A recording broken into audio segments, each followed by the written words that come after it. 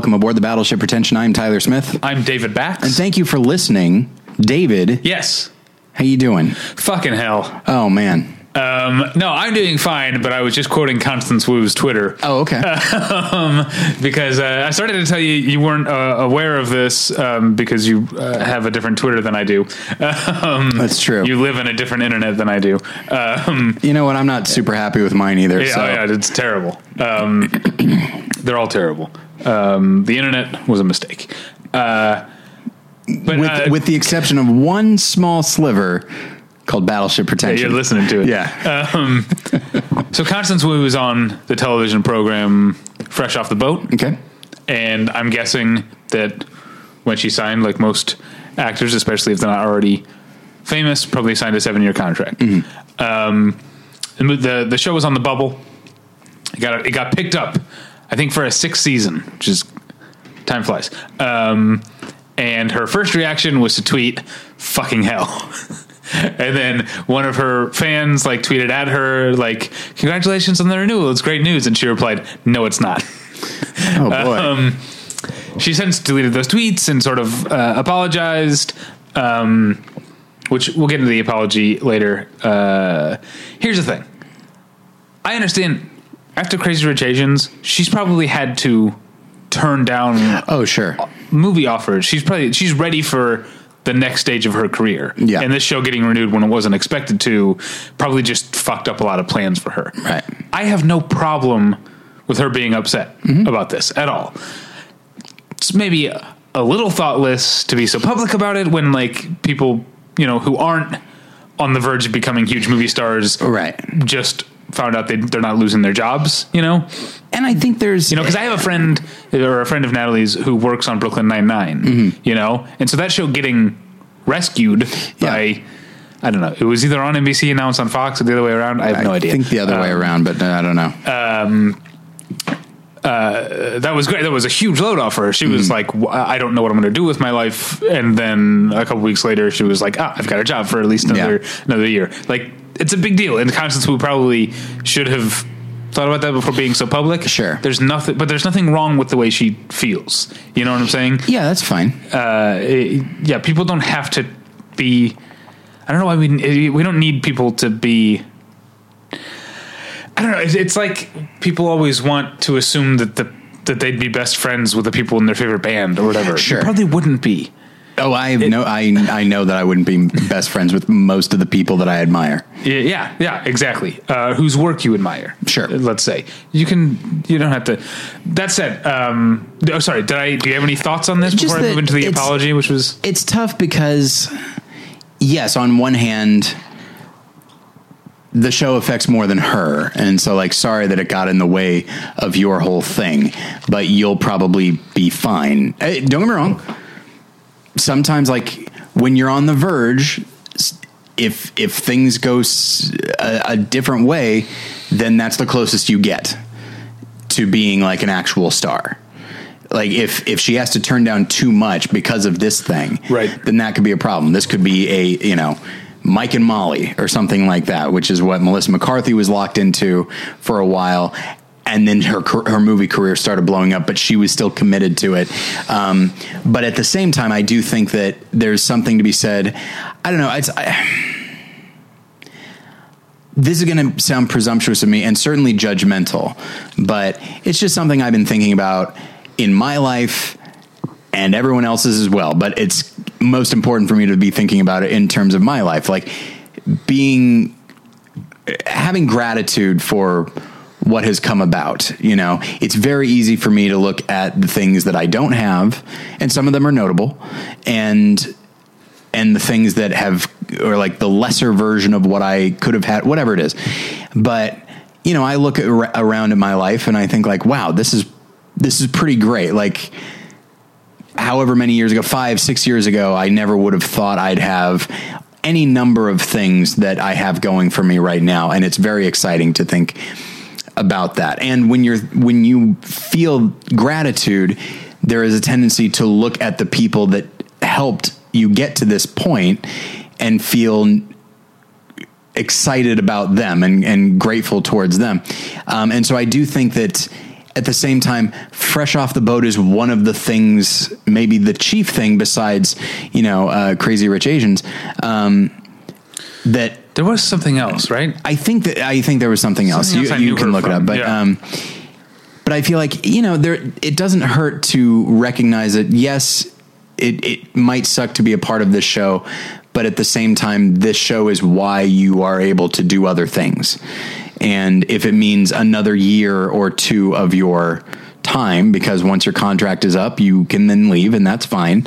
But I don't know. I think there's something to be said for being grateful to the thing that started you off, and got you cast in the other stuff. Obviously it can become an anchor and it can keep you from going where you want to go right now. And that is unfortunate, but I do feel like there's an inherent lack of gratitude in that. I can't. But she can feel what she wants to feel. That's fine. Exactly. Yeah, I have no problem with her feeling that. But I do. I can't think of what I knew her from before. She did one episode of Children's Hospital, but I feel like that can't be right. Probably, I don't know. Anyway, but the thing you said about thinking about what you don't have and instead of what you do have, that's something I think about all the time. Yeah, is trying, because I was reading this article about how many people in this country making hugely, vastly different amounts of money think of themselves as middle class. Sure. And this number's even lower than I thought. This shocked even me. But according to the Pew Research Center, just in terms of the average American income, a household with fewer than with one children and no children, okay, where the household income is like $136,000 a year, okay, that's upper middle class. Oh, all right. Which I think, like, there are people who make $250,000 to $300,000 a year and don't think of themselves as upper class because they know people who are richer than them, or upper middle class because they know people who are richer than they are. You know, and obviously, like that's nationwide. Here in Los Angeles, $140,000 is not going to get you as far a year, but still, there are people below the poverty level in Los Angeles. So I guess it helps. This is so many people, keeping up with the Joneses, all that stuff. So many people compare themselves to their neighbor who has the nicer blah, blah, blah. But I think spend more time thinking about the person on the other side of town, on the other side of the world, who has so much less, I don't know. I tend to feel very grateful, but then also because I'm Catholic, I also tend to feel guilty, and then I give money to charity, and there's nothing wrong with that. But then I start thinking, oh, is it lazy of me to just give money? Should I volunteer more? Anyway, it's tough because of course, it's more than just material possessions. It's other stuff as well. And if you do have something, you can be grateful for it. And even in the way you're grateful, it's tough because I don't want to be somebody who, when someone else, Father's Day is coming up and I haven't had a father in a while. And so, to put it that way, but, and you have a father-in-law, as I do. I have a father-in-law. Yes. Yeah. Because there was a little while there where I would literally kind of forget about Father's Day. Now that I have a father-in-law, I guess there's that. I think about it again, but he's also geographically close. Yes, exactly. Yeah. Mine lives in Minnesota. Yeah. And so it's and I have tried very hard to not be bitter, on Facebook, the last couple of years, Mother's Day and Father's Day have become a huge thing. It's just one photo after another of this person with their mother or father, which makes sense. It's Mother's Day and Father's Day. Yeah. And there are times when I just look at that and it's I can't post that, it's, or if I do, if I do and mention that he's gone, does that look like I'm asking for sympathy on a day that everybody else is celebrating? I think people will be happy. Right. Because I've definitely done that on Father's Day. Back when I was still using Instagram, which I have stopped using Instagram. Yeah. Mental health reasons. Okay. Did not make me feel good about myself, Instagram. Makes sense. Whereas Twitter is also awful. Yeah. But Twitter is something that I feel like happens parallel to my real life. So it doesn't really affect me. I can read Twitter and get mad or whatever. And then I can just turn around and go back to work or whatever. Yeah. Whereas Instagram is more tied up in my actual life, I think, or was when I was using it. So I kind of had to stop using it. But yeah, when I was on Instagram, I used to do that. I used to post old pictures on Father's Day of me and my dad. I don't think anyone was ever like, oh, we get it. Yeah. So like when comparing yourself to other people, but also taking into account what other people might think, there's nothing like, it's one thing to try to be like, well, I don't want to offend anybody, or I want to be accommodating. I want to take other people into account. But I do think that, I feel like there's a bad way to be gracious, there's like a bad way to be grateful. There's bad ways to be good and good ways to be bad, oddly enough. And it's, so even in the larger thing of what we're talking about, a bit of her being grateful for this thing, part of me's like, yeah, but even then she could be like, oh, I'm so glad that my show is picked up. And then someone could be like, yeah, it must be good for you. I'm so happy for you. Your show got picked up. Because then it could look like a humble brag. So like, I do wonder if when you're in the spotlight like that, if any reaction, that's true. Yeah. There's always an option. It could also be like, congratulations. Thank you. And there it is. Yeah. That's about it. There you go. But her apology was not satisfying to you, apparently. Sorry. The other thing I was going to say about, that I was just thinking of today, because my dog has had some foot problems. She's fine, but we've had to go to the vet a number of times recently, sometimes unexpectedly. And that's another thing I try to think about. Not that I'm rich or anything, but the fact that I have a job where I can call my boss and say, hey, I'm going to be in an hour and a half late because I have to go to the vet. Yeah. And my boss is like, cool, thanks for telling me. Yeah. Whereas if I work retail or in like the restaurant industry, I got to like get somebody to cover for me. It's like, when people not having money is not having as much money is not, it's because I've been broke. I've never really been, people differentiate between broke and poor. Cause I always, there was always a light at the end of the tunnel for me. I always had a support system, but I've definitely been broke in my life. And when you're broke, it's not just that you don't have the money to do things. It's that anything sudden is an emergency and it's devastating. You know, if you suddenly need your brakes fixed, that's going to fuck up your month, you know, whereas now I can get my brakes fixed. And so I try to think about that. Okay. Yes. Her apology. It was going well for a while. This going along at a steady clip. Yeah. And she was saying, you know, here's what I had going on. Here's why I was frustrated. And then she said something about, I'm trying to think exactly how she phrased it. She said just, I apologize, but I hope that people can remember to believe women, blah, blah, blah. And a bunch of people are immediately like, hold up. That's not what is going on here. And that phrase has become so attached to the Me Too movement and about like rape and sexual assault. What was she trying to say? I guess that she was saying, I think she was trying to say,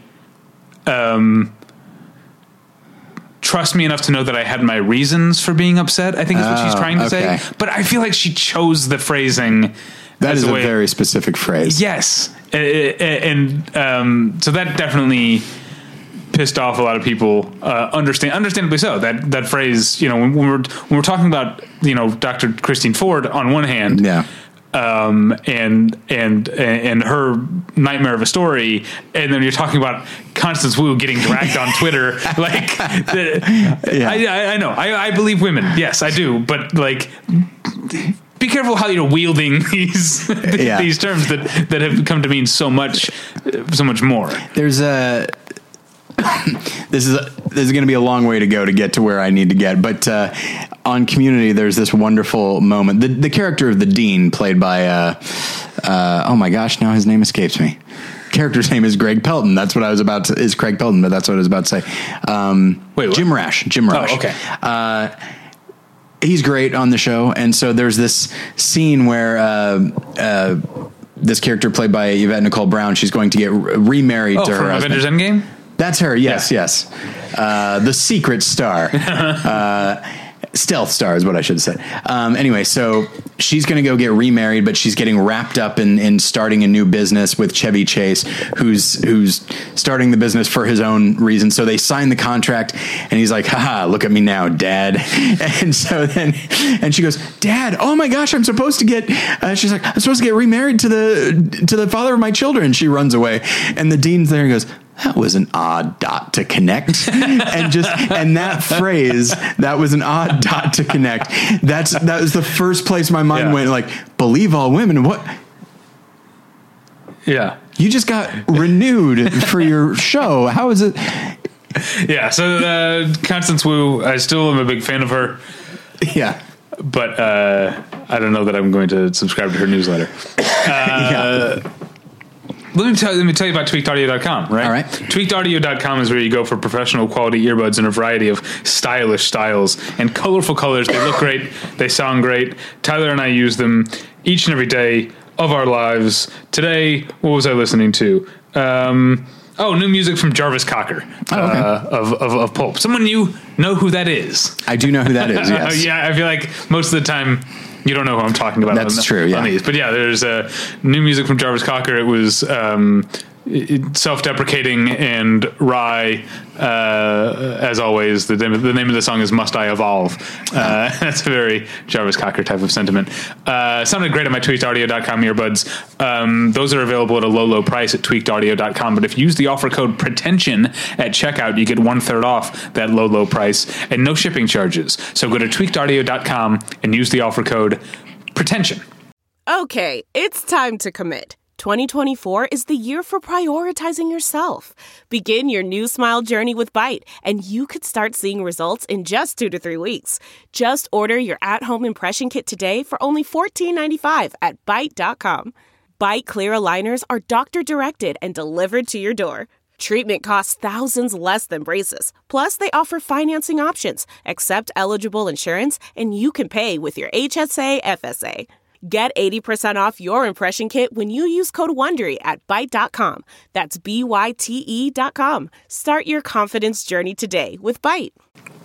Tyler, yes. Let's get into it, shall we? Okay. This is, I feel like this episode is either going to be over in 20 minutes or 2.5 hours, depending on where the conversation goes. Let's shoot for closer to 20 minutes. I'm very tired. Right. But, I think there's a number of things. I can't exactly tell you where this firmed up in my mind. Oh, you know what it was? I think the thing that really firmed it up was I saw that movie Sunset Truck at the Contemporary Iranian weekend of, or 2 weekends of contemporary Iranian film at the UCLA Film and Television Archive. Go Bruins. And I was thinking about, I don't know anything about this movie going in. I don't know if it's supposed to be good. It was kind of just fine. But I realized, the reason that I was going to see it was more to expose myself to a cinema that I don't normally see. When we see Iranian cinema, it's the art house cinema. To see sort of a mainstream Iranian sort of dramedy, I was like, this will be a window into another world. And it reminded me of going back to last year. There was a documentary called John McEnroe in the Realm of Perfection. And that was assembled. I talked about it on the podcast. I don't think you ever got a chance to see it, right? No. I think you'd like it. I don't know if you take my recommendations. It's a callback to the movie journal. But the movie is assembled entirely of footage that was shot to be used as instructional how to play tennis. There was a filmmaker, and he was a filmmaker his career was as a filmmaker, but what he did was he shot film of tennis stars in tournaments and used that footage to make how to play tennis tutorials and instructional short films. And I was thinking about the fact that so those films that he shot were meant to be shown in classrooms or homes, or they weren't meant for the cinema, but it is filmmaking. Is it cinema is the next question. And if not, and this is what I'm getting at, what are the possible uses? What usefulness does film have outside of being cinematic? Yeah.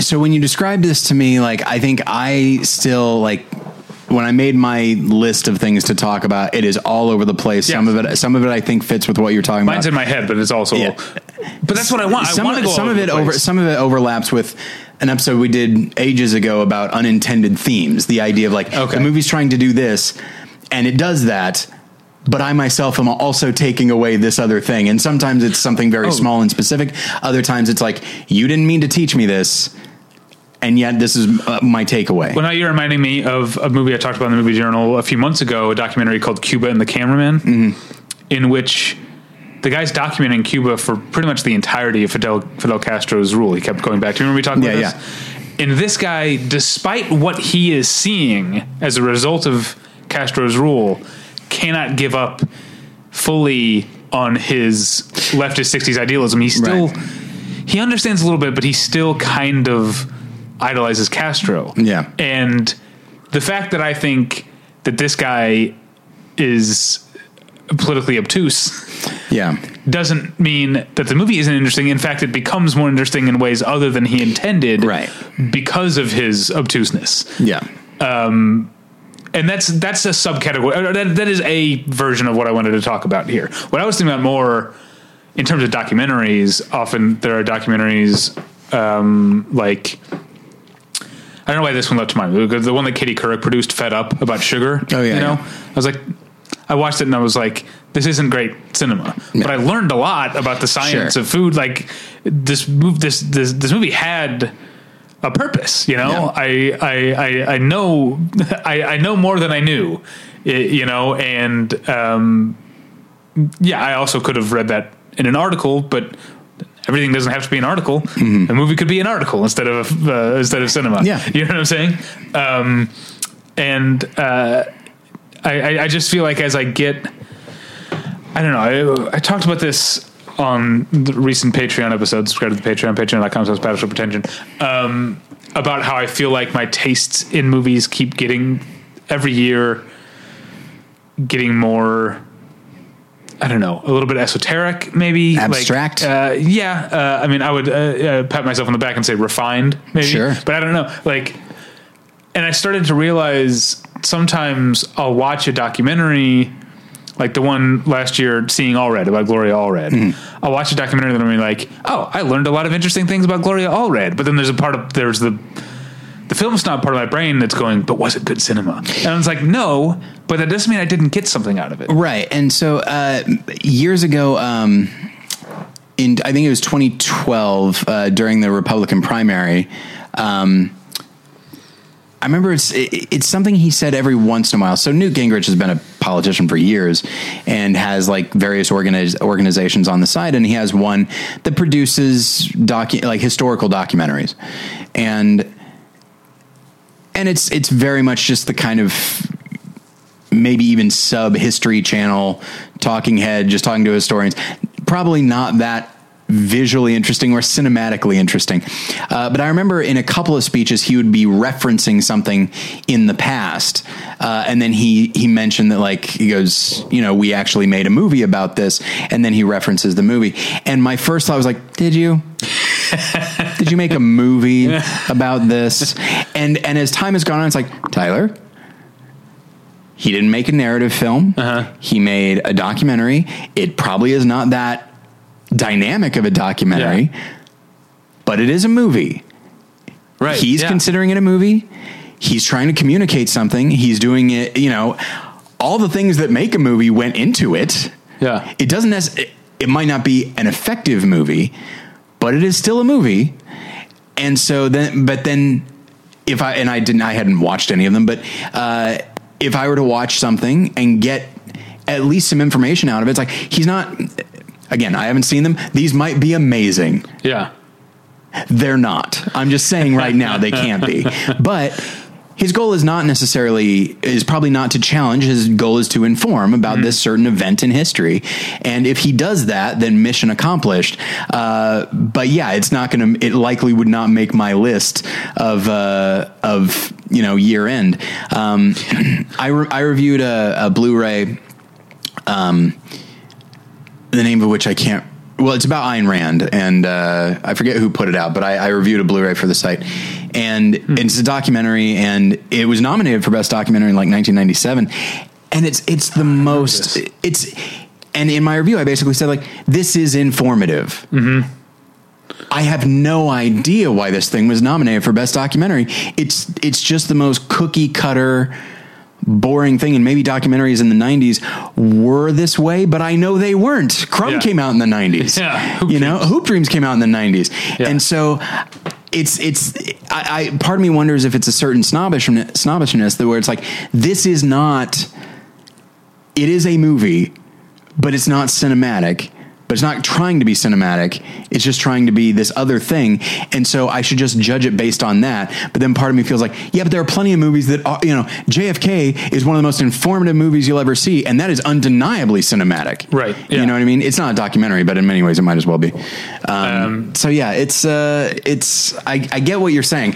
Very few of the movies that I now that this is the conversation we're having, very few of the movies in my list here this is what I fall tried into to say, it. But I feel like sometimes what I say when I try to describe the episode to you or the topic to you, because this happened with the white collar.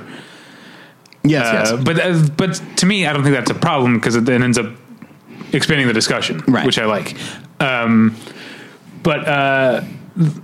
let's talk about something, because you can watch some of these on YouTube, and there's a lot of YouTube as a sort of poor man's archive, sure, and a lot of stuff you'll get people post it because it's funny. There's like the is it Carl's Jr. or Hardee's that has the whole like song about cool drinks? It's like literally, it's like a training video. Oh, okay, I don't remember about cool drinks. Or there's the like. So that's instructional. Then there's like the Appalachian State is hot, hot, hot video. Do you know that one? That's like that's promotional. It's a marketing. Right. And it has value because people like to laugh at it, I guess. Mm-hmm. But it's all these things are filmmaking. Yeah. And you talked about like things not making your year-end list or whatever. Yeah. And like sometimes I wonder, am I too rigid in my list? Like, could I don't think so. We have, because years ago, back when Vine still existed, we had Vine stars Alana Forsythe and Clayton Ferris on the podcast, and like, what would it have been incorrect of me to put one of their vines on my top 10 list? I'd venture to say yes, but it's filmmaking. It is filmmaking. Yeah. But I don't think it's a film. Okay. So if you're making a list of the top 10 things, you can absolutely do that. If you're making a list of the top 10 films, I think not. But I do think, honestly, I'm more on board with you than it sounds. Yeah. Which is, I think as you get older, this is something we've talked about with like Spielberg and his attitude towards Netflix. As you get older, it's very tempting, maybe not even tempting. It might not even be conscious, to just get very rigid and very, specific in your definition of things. And often your definition of what makes a movie, whatever it is, it tends to coincide with what a movie was when you were a formative age. And I do think that I consider myself very fortunate that I am the age that I am, because I'm fairly internet savvy, fairly tech savvy, but I also remember a time when it wasn't what it is now. Okay. Which because if I were, I think maybe 10 years older, and certainly older than that, I think I'd be more inclined to dismiss anything that is online, like any kind of like YouTube video or something like that. And, and I still feel it every once in a while, like when I talk to my middle schoolers at the beginning of the year and ask like, how many of you want to be filmmakers? And a number of them said they wanted to be YouTubers. Mm-hmm. And my first thought was like, oh, and I thought, yeah, but there's still a lot of craft that goes into YouTube videos. Yeah. At least the ones the ones that have craft.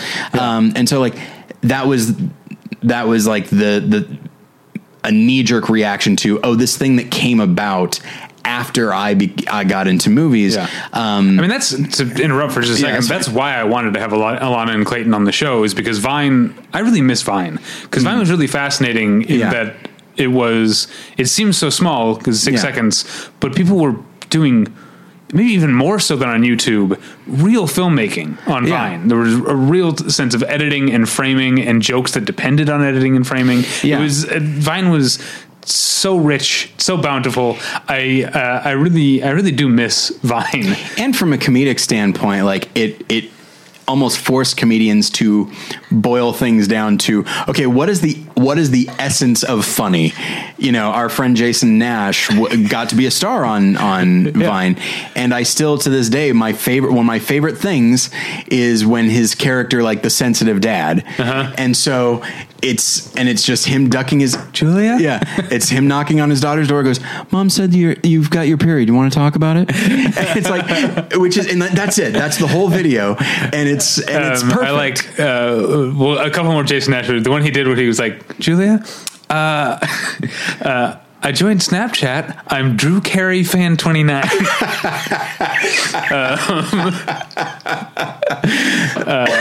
I also like the waiter who over explains how tapas works. And he's like, okay. Oh, so the octopus, there's 4 of you. You're going to want 7 of those. Anyway. Yeah. It's, I think acknowledging the limitations, or one could say restrictions, or to put it in fancy movie terms, obstructions, of these various format, and thus the thing that the filmmaker has to try to overcome or work within. That is filmmaking a lot of the time, and so I do think that it's important to look at these videos and recognize whatever artistry there is in there. And this actually reminds me of something. I got into not so much an argument on Facebook, but certainly a discussion. I have been having now watched Battleship Potemkin a few times in the last few years, and when you're lecturing about it, it forces you to boil things down, because I'm not in a position to do like a 2-hour lecture about the film, but I can talk about it for 15 minutes and why it's important as a landmark of editing, but also propaganda. And one of the things that I talk about is, okay, so we watch the whole movie, but then we look at like the Odessa step sequence just because it's iconic and there's a lot of things you can point to. It's like, okay, so what are we seeing in this? And the students talk about, we see like the crowds, we see people's faces, we see the baby carriage, blah, blah, blah. I said, what do we not see? And there's usually a silence, and then someone says, the soldiers. And it's like, oh, but we do see the soldiers. And then we get a bit more specific. We don't see their faces. We see their boots. We see their shadows. We see their guns. We don't see their faces. I was like, why do we not see their faces? And then someone said, because the director doesn't want us to think of them as people. It's like, you're correct. Yes. And like, it's the kind of thing that, because we're not seeing it, it's, film and I would say art in general, out of sight, out of mind, but it's still having that impact. We're seeing the victims all day long, but we're not seeing the soldiers. Don't get me wrong. It's not like we would sympathize with the soldiers, but hey, if you have one soldier and the actor playing him has a slightly worried expression or a guilty expression, suddenly now we're thinking about the soldiers as individuals, and like we can't have that. There's a propaganda film. We need that side to look 100% inhuman. And so this idea so it got me thinking about larger issues of like media literacy, and specifically what is not included in a photo, in a news story, in an article. And so there was an article put out by Newsweek about the number of gun deaths of children since Sandy Hook. And, you read it and it's tragic, of course. But as I was reading it, it just kept saying death by guns. It didn't say shooting. It didn't say homicide. It didn't say homicide. It didn't say suicide. And it didn't say accident. It just said guns. Now, don't get me wrong. All of those are tragic. Yeah. And you can still use all of them to make an argument in favor of gun control. But it's one of those things. By invoking Sandy Hook, they're trying to make you think of a killer coming in and shooting kids. They could have said the year, whatever it is, but no, they said Sandy Hook without ever actually trying to. you latched onto it the minute I said it, because if you'll pardon me, you're a critic and you analyze this kind of thing. Like, they invoke that first. You and I even use the same word, invoke, which is fun. They use that, and then it's all raw statistics. And so we as consumers of media are trained to make that connection, but the writer himself can claim like plausible deniability. It's like, well, I never said that. And it's like, that's fine, but you implied it. Like, what's included and what's excluded are extremely important. And so the argument I got was actually, I was making an argument about the way the article was presented. Other people were taking it as like a gun control thing. I'm like, I'm not saying that. No, I'm saying this is an important argument. It's still a good argument for gun control. Sure, that's fine. But you were just talking about the context of the article. And this idea, it's like, if you are convinced of the righteousness of your argument, then then you shouldn't be afraid of giving detail instead of just steering people in this direction or that. And so, oddly enough, solely because of the way that we analyze film and the way that I've been analyzing Battleship Potemkin, that's a lesson that I've gotten out of that film, but not necessarily because that's what he was trying to do, only because of conversations I've been having. So I know that doesn't fit with what we're talking about. But because you made me think of something else that doesn't really fit, but that is fascinating because it's almost the opposite. And you mentioned propaganda. So propaganda and marketing, commercials. Sure. Which I think are forms of filmmaking that actually do use cinema, but to an end other than just pure artistic enjoyment or whatever, you know. Even the emotionally resonant ones, like, it's still for a reason. Yeah, I mean, like, I took a class in film school on propaganda, and we watched.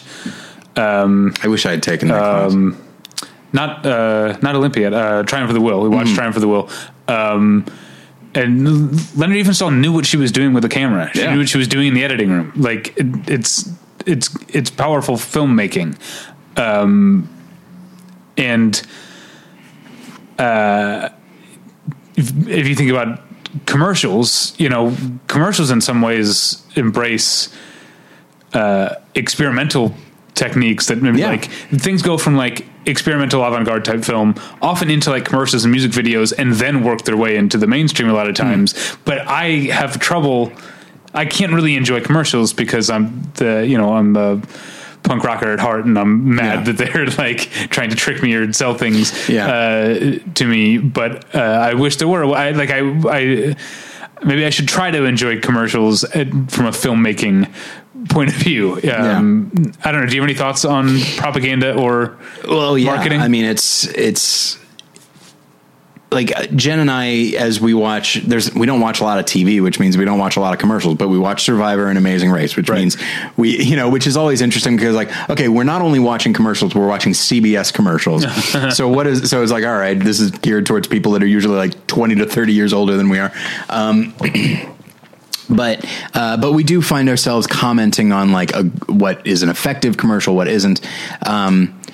And then we immediately start talking about why, because Jen's a photographer, so she tends to think visually, and then I think I tend to think structurally. And the ones that are have been the most effective for us are the ones that sort of latch onto a certain nostalgia. There was one about, and this one worked more for her than for me because it was about Barbie.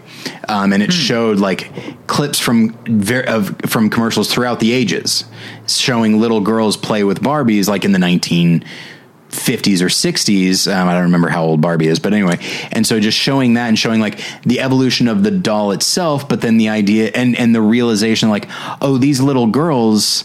And this is not what the commercial does. It could have, that like, oh, the little girls playing with Barbie when they were kids in the 40s or 50s. Now their daughters and granddaughters now play with Barbie, but they just show it through the ages. And so you see the evolution. But what it's also saying is like, look how long this toy has been around, you know? And so invariably, and Jen had the same thought, like she had this thought, like, when it got to her era, when you saw stuff from like the 80s and early 90s, she's like, oh yeah, like, and by showing it, you know, it's invoking it for all these different generations, and each one of them, when they see them, then they're seeing themselves.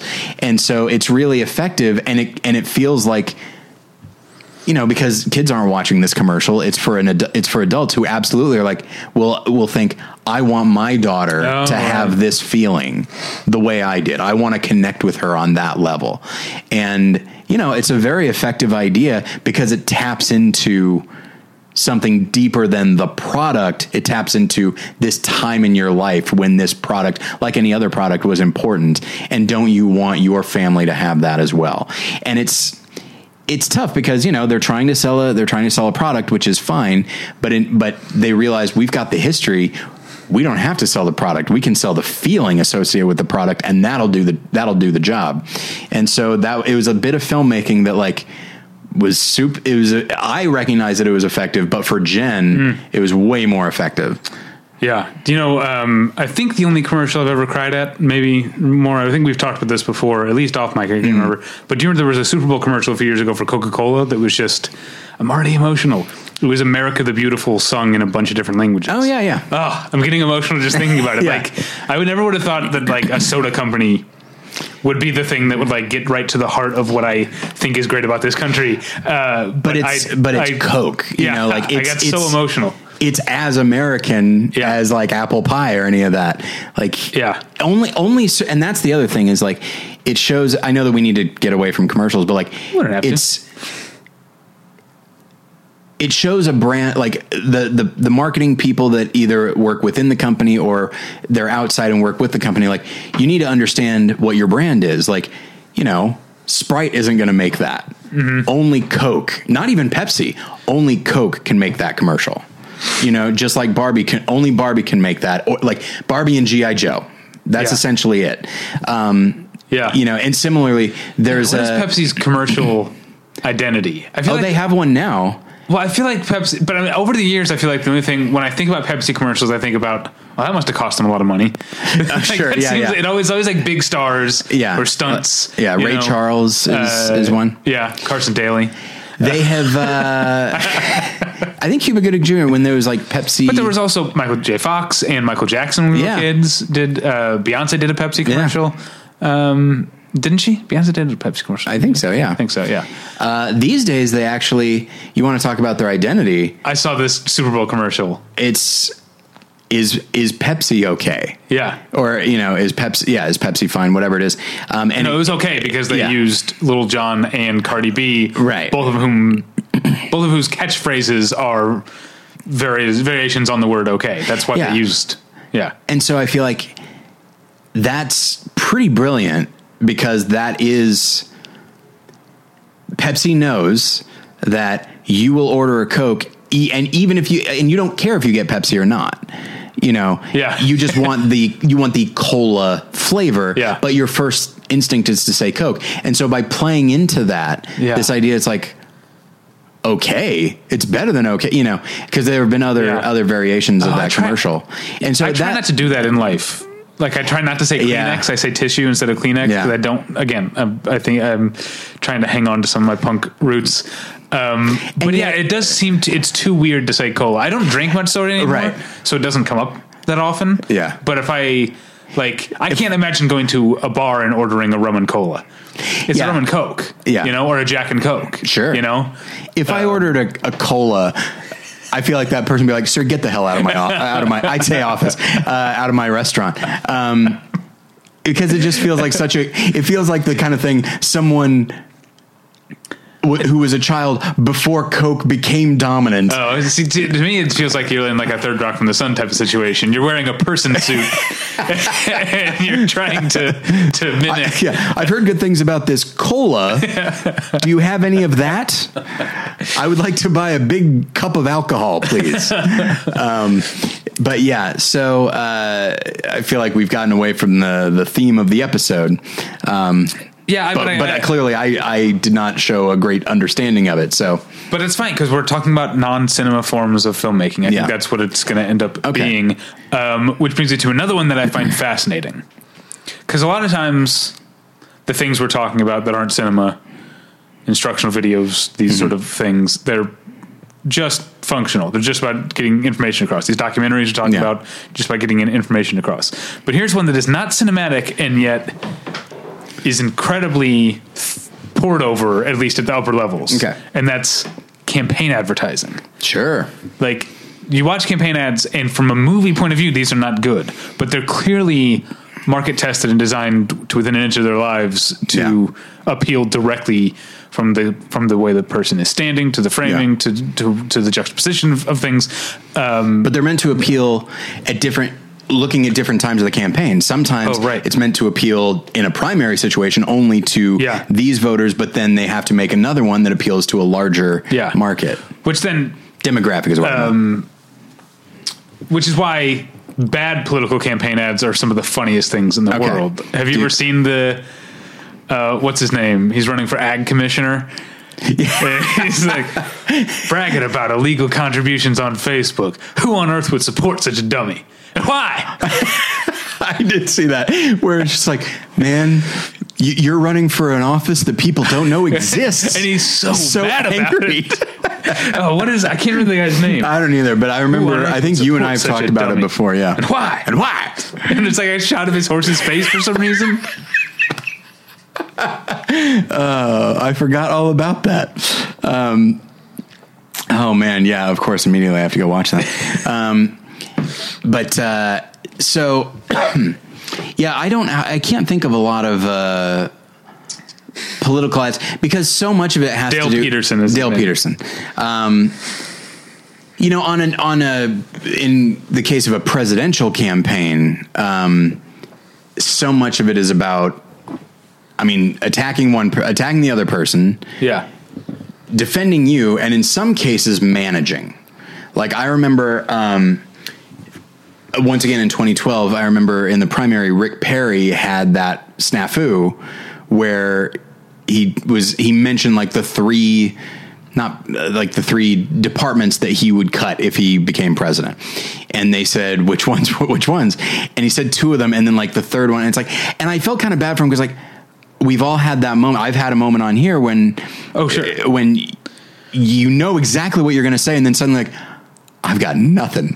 Yeah, and so, or something's come out wrong, and I've edited it out of the podcast. It's happened twice, including once recently. One was eagle-eared listeners. Pay attention. You won't know. Because we've got it edited for other reasons too. So just because you can tell there's an edit, it could be any number. We had to use the bathroom, any number of things. But there are twice in the history of the podcast I've said something because I'm supposed to be like not an expert, but people are listening to me from my movie knowledge. If I say something that's dead wrong about a movie, like if I insist that Jeff Bridges was in Titanic or something like that, which is not one of them, I'm just going to edit it out. I'm allowed to do that. Yeah, there have been times, I believe I did it last week, where you said, "Oh, I think so-and-so directed that." And I said, "Yes." Wait, I don't know. Like, why did I say it so definitively? I absolutely, I have an idea. I have a thought. It's because you trust me. Yeah. And because like, in that moment, like if you sound definitive, then like, oh no, I sound like I know what I mean. Like, oh, but this is factual. Someone can look that up and see that you don't know what you mean. So the more confident you are, the worse you're going to look. Yeah. But anyway, so Rick Perry had that moment. Okay. And then he said like, oops, And so then his campaign was like all about managing that moment. In the next debate, you know what? I'll say this, fucking Texas guy, he was like really charming about it. In the next debate, like they have a question and he goes, and a question that wasn't even really that much about it. He answers, he goes, and incidentally, this puts me in mind of the three departments I would like, and he lists them all and everyone's like laughing and it's a nice self-deprecating thing. But anyway, so, and his ad was about him talking about like showing that and saying like, hey, we all have these moments, and he goes, he goes, I'm no different. I make mistakes with my communication, and then he turns it, and because it's like Obama is such a good communicator, but his policy is so bad, that kind of thing. Right, okay. They're like, all right, that's about as good as you can do with that. You mentioned the Texas thing. Did you ever hear that story when George W. Bush was running for governor of Texas? Okay, and his opponent was hammering him on the fact that he was born in New York or Connecticut, I believe. Connecticut. Yeah. And so when it came out, I can't remember if it came out in a debate or in just like a press conference or whatever. And this wasn't an off the cuff line. This was a like developed by Karl Rove and his team. Oh, I have no doubt. Line was that someone brought him up and he said, I'd have loved to have been born in Texas, but my mother was in Connecticut and I felt that I should be with her at the time. It's a good line. It's a good line. But that's that, I guess, Texas thing. Pull that out. Yeah. Anyway. I remember the way Dennis Miller once described the migration of George W. Bush from this. He said, we're talking about a lot of politics, conservatives specifically. Yeah. But Dennis Miller just said, like, he went from Yale to y'all. And I remember being like, hey, that's, I guess, but I also feel like... Every once in a while, yeah. But I feel like Dennis Miller, you're a professional. That's a bumper sticker. It's clever. Oh, sure. But you should be able to do better. Well, and it's like, do you remember... admittedly, it was in his defense, it was a throwaway line. It wasn't like the big punchline of a joke. It was one of his kind of toss-offs, which I'm more forgiving of those when they're like cheesy. I think one year, it was years ago, I think on Never Not Funny, they were talking about Bill Maher as for Halloween going as the crocodile hunter guy after he had died with like the stingray thing coming out of his chest. And some people were upset. And like, I think Jimmy and I think it was Scott Aukerman was the guest who were like, I'm not offended because it's offended. I'm offended because he's a professional comedian, and that's something that the clown at your office would do. Yeah, absolutely. That's a lame joke. Yeah, that's like when you dress like Monica Lewinsky with knee pads. Yeah. Oh, you get it? Right. And that was another thing like that. We're so off topic, but Bill Burr talking about, I want to say it was Bill O'Reilly was on The View, and Whoopi Goldberg and Joy Behar like stormed off or whatever in the middle of the segment, and Bill Burr was like, not picking a side politically, but saying you're comics. All you have is your words. Yeah. To give up on the argument, to give up on making your point with your words is an insult to the tradition of a professional comedian. I agree with him. That was a really fascinating thing for me. Anyway, I feel like it sounds like we're defending conservatives, which is the last thing I want to do. I'll do it. It's in fine. General, and especially not this week. I will say, oddly enough, though, Dennis Miller was interviewed by Shapiro like a month ago. And what I really liked is that, things were political, of course, but Dennis Miller also wound up like telling like old time, like SNL and stand-up stories. Okay. And it's one of those things where like, yes, he's conservative now, but it's kind of neat that when it comes right down to it, like the most liberal comedian and the most conservative comedian, when they tell stories about where they started, they're all going to be kind of the same. Okay, it's all like these shitty dives and that kind of thing. And it was just kind of nice that he was able to put aside his politics and like not keep going back to it and just talked about where he came from. And you could tell he really softened a lot as he was talking about that. Like he was very wistful for it. And and to his credit, I remember like somebody said, like, hey, Dennis, I don't remember if Ben said it, but like, hey, Dennis, you're not so in demand anymore as far as comedy clubs and stuff. Like, do you think it's the politics? And he's like, or it's because I'm 65. Because can you think of a lot of people that like really rocketed it up to the top after they turned 60? Yeah. So he has a better perspective on it than I thought he was going to, honestly. He also every year Dennis Miller introduces movies at the TCM Classic Film Festival because he's like a big old monster movie guy. And so that's like just crazy. So I was beat there and I'd be like, oh fuck, I gotta listen to Dennis Miller. And I'm like, he knows what he's talking about. And it's not politics and it's fine. Anyway, enough defending conservatives. Come on. This is not the time for that. It was how did we get on politics? Or about campaign ads. Oh, campaign ads. That's right. Yeah. And I was reminded of the things that go into those things that aren't filmmaking. Now, this is a fictional one, but did you ever watch Big Love? No, I didn't. So there's a part, it takes place in Utah. Right. He's a Mormon or part of a, Mormon sect that, a fringe sect that split off, from LDS. Anyway, and he is very successful. He owns a chain of hardware stores.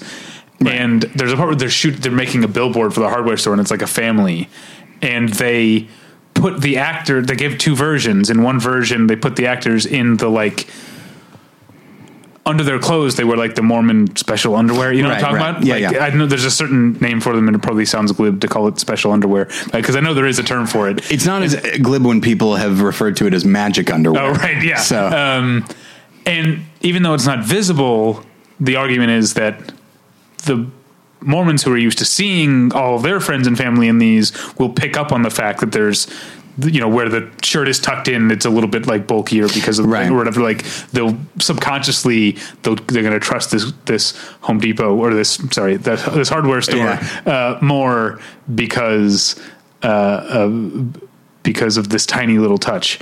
And I'm sure that kind of stuff goes into campaign ads all the time. Oh, undoubtedly. Yeah. All right. Should we wrap up? So, okay. Looking at my list, there are a couple that might fit with what we're talking about. This is still a list that I would like to return to in some capacity at some point. So here we go. Number one, this is more like a larger lesson that I learned, and it's something we've referenced before, and it is the movie The Omen, but not the movie. It's the commentary. Oh, okay, yeah. And it's when Richard Donner is talking about the fish. There's a moment where the fishbowl drops and shatters, and then you see the goldfish inside just like laying there amidst the broken glass and water. And Richard Donner said, you know, that's a fake fish. He's like, I'm not going to kill a fish for a movie. And I remember just like, more so than almost anything in that movie. Yeah. Honestly, in the movie, I think that commentary is better than the movie. I agree. So much good stuff in it's that really commentary. interesting. And he's just a naturally charismatic guy. Stuart Baird, yeah. the editor, yeah, went on to direct Executive Decision. It is I hope that was a DVD. I hope they kept that commentary for the Blu-ray. Yeah, I would hope so, yeah. But it was just, I remember in that moment, like, that attitude, and it was just so straightforward, and like, you know, compare that to the scene in, you know, Apocalypse Now, where if nothing else, they shot a ceremony as opposed to like, you know, instigated this. Yeah, but I do think that cow was going to die anyway, but yeah. However, The Adventures of Milo and Otis, they killed so many cats. I've never seen it. And they didn't care. You know, they were willing to kill so many, like, in a film all about like the cuteness and resilience and value of these animals, they showed a complete lack of value of the performers. And so that attitude about life, not just human life, but any life, as like, hey, we are, what did I write here? The idea that like, if art is a celebration of life, one shouldn't take life to create art, and not that art is necessarily a celebration of life, but it's, if nothing else, an exploration of it in some way, shape, or form. And so when the director of The Omen values a goldfish, like undoubtedly, if it were a real goldfish and it's like flopping around, it would probably look a bit more dramatic. But he's not willing to do that. Like I would be. As a viewer, I might be taken out of the movie and be like, I hope they got that goldfish back into the water. Yeah, like the end of that Faith No More video, you remember? I remember. I haven't thought about that in a long time. Yeah. I have not said Faith No More in a very long time. Said that because they put out a good album 2 years ago, I think. That's right. Which I haven't listened to it, but I heard that it was very good. So that was one where it was the first single was like, "Get the motherfucker on the phone" was like the chorus. That was a pretty good album. That definitely sounds like the song of a band that's been around a while. Like that's not your first song on your first album. And then also, here's one.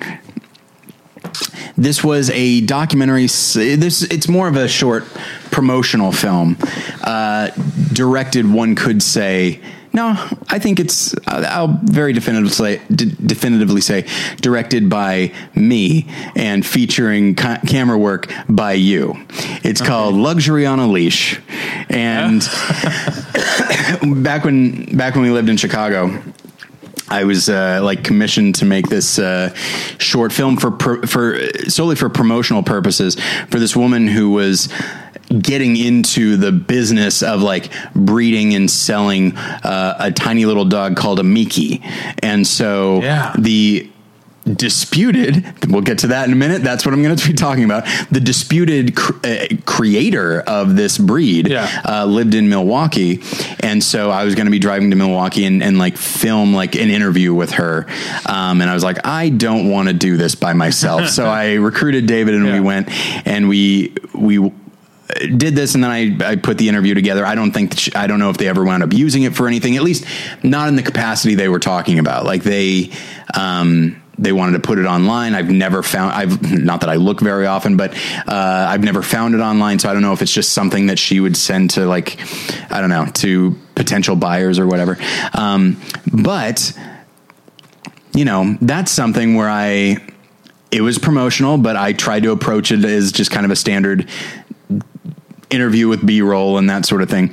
But cut out of it was, because it was pretty straightforward, the final cut. But in the larger sense, I did my own little cut of it, which involved so much of the sordid intrigue. How do you spell Miki? M-I, I think dash K-I. I think that's it. But yeah, and it is just like this. This film was not meant. It was only meant to like sell the breed, and mission accomplished. It did, at least to me. I thought those dogs were adorable.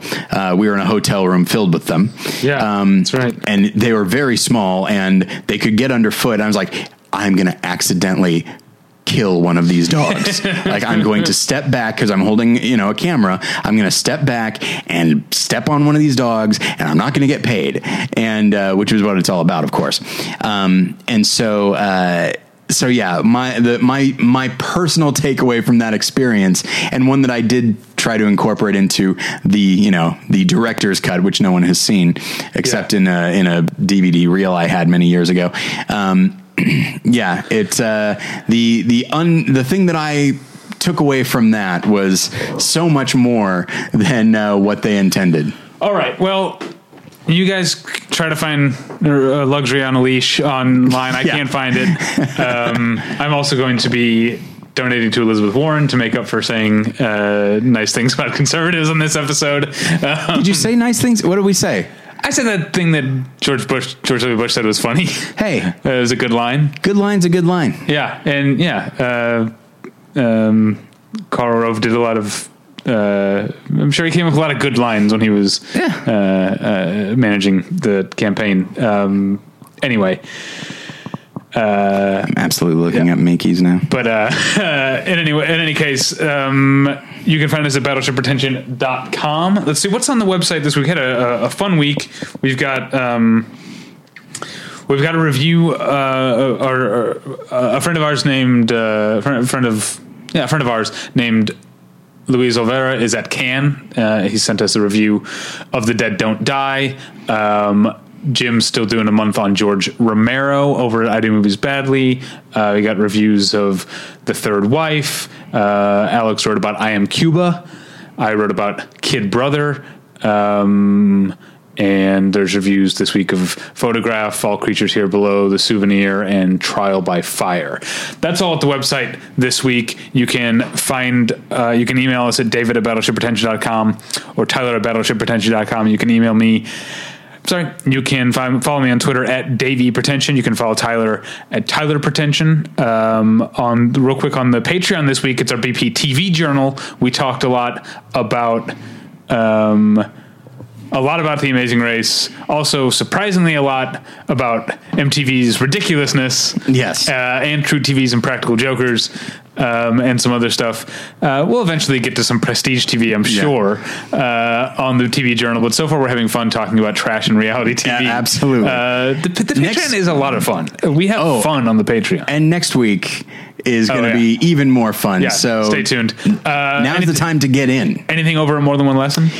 Not right now. So that article that I wrote last week about non-payment within the Christian film world caught the attention of of a Christian film festival that takes place in Pennsylvania.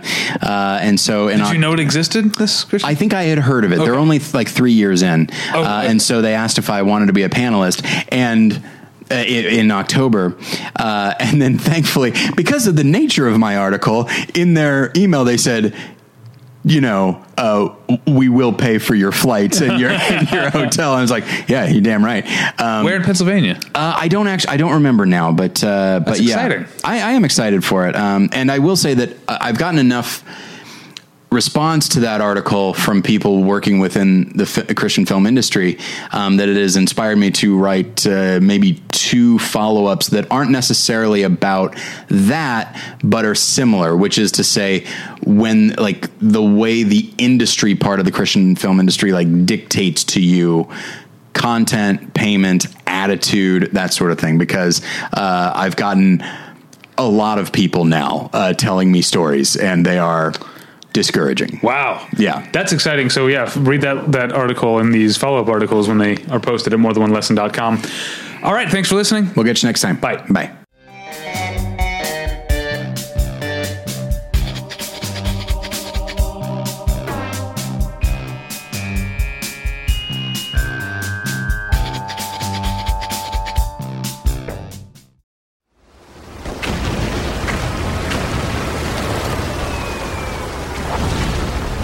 This program is a proud member of the Battleship Pretension Fleet.